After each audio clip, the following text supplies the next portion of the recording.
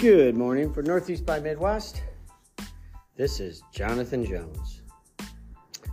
Well, it's the season to be thankful, which really should be every season, right?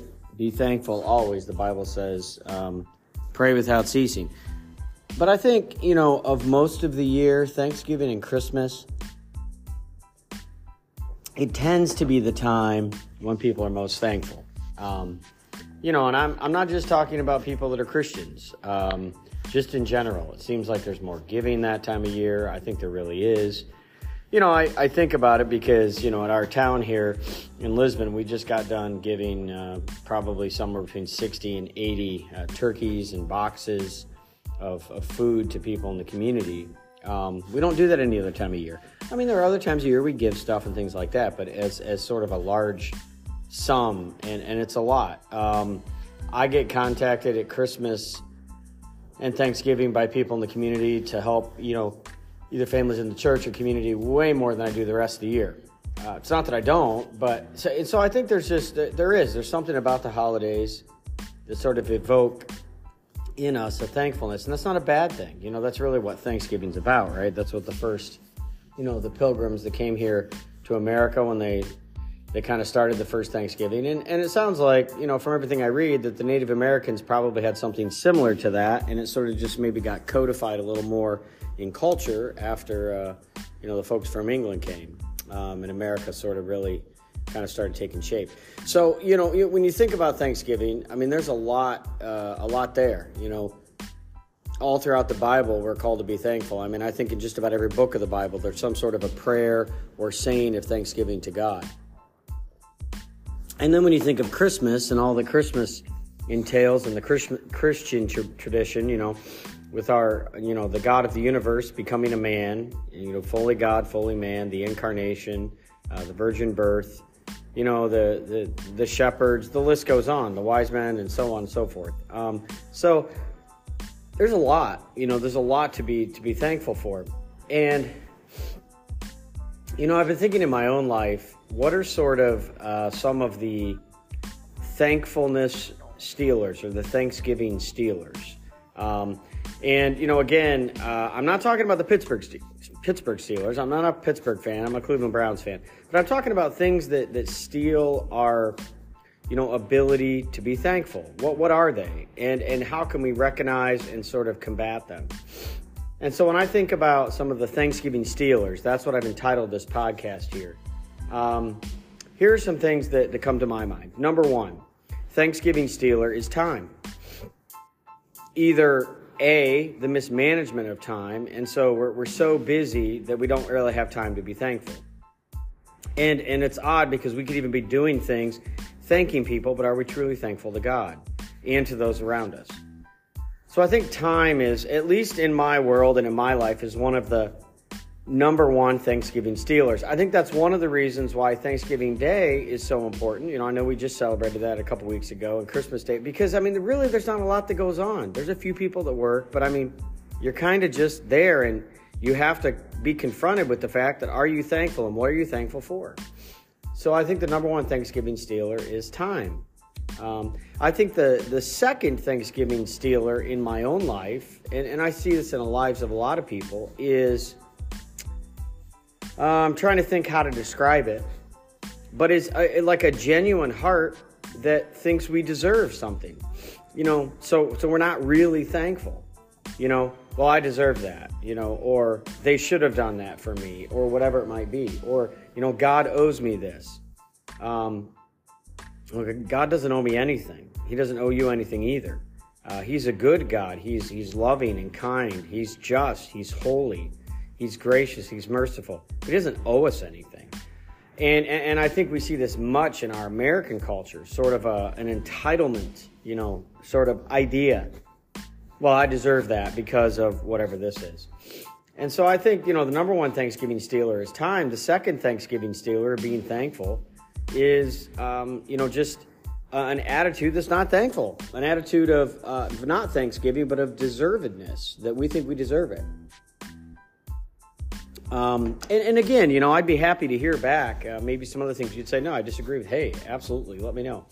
I think number three And I'll just do three for today, but I think the third, Thanksgiving stealer is expectations.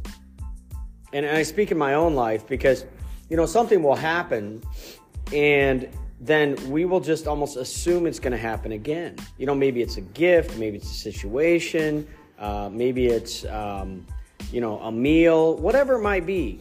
And here's what I mean by that. I had a situation years and years ago where someone had done something for me.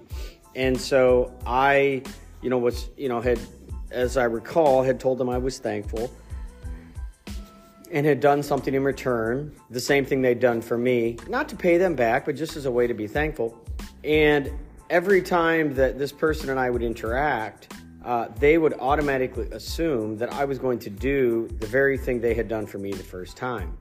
And so it kind of became a little bit of a rub between us because it was pretty obvious that they weren't thankful, but they were expecting me to continue to do this thing. And so we talked about it, talked it out, and it was fine, And it's always been a lesson to me because how many times have I done that?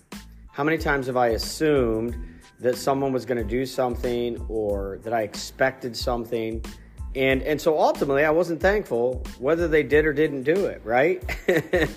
And so, the situation, I'm very sure the person it happened to wouldn't listen to this podcast because I'm not even sure they're around anymore. So the reality is, don't think that's you or take it personal. This is really more from my perspective on Thanksgiving stealers and things in my own life. And so that particular situation taught me a lot in how I do that a lot. I assume or expect something rather than being thankful for what I have. And if it does or doesn't come, then I'm still thankful for it. So I think the three big Thanksgiving stealers that I've seen in my own life are, number one, time, either being too busy to not take the time to be thankful, or when I have time, not taking that time to be thankful. And first and foremost, Thanksgiving should go always to God first, because He's the creator, the sustainer of life and everything that there is. But then second, those around us, right? In my close sphere, as well as the other spheres of influence I have in my life. And then, I think the second one, as I mentioned, is, more just this entitlement attitude where we think we deserve it. I deserve this. And so I don't really have to be thankful. I don't have to. And, I'm sure I've been guilty of not thanking people. I know I have. And if you're someone that listens to this podcast and in your mind I owe you a thank you, then I'm genuinely sorry for that. And I hope that you reach out to me and say, hey, you didn't thank me for this. And I repent of it and thank you for it. And then I think the third is just an expectation that, things are going to be done for us or to us. And when they're not, we kind of get even more unthankful. And the start of that is an unthankful attitude for what we have, right?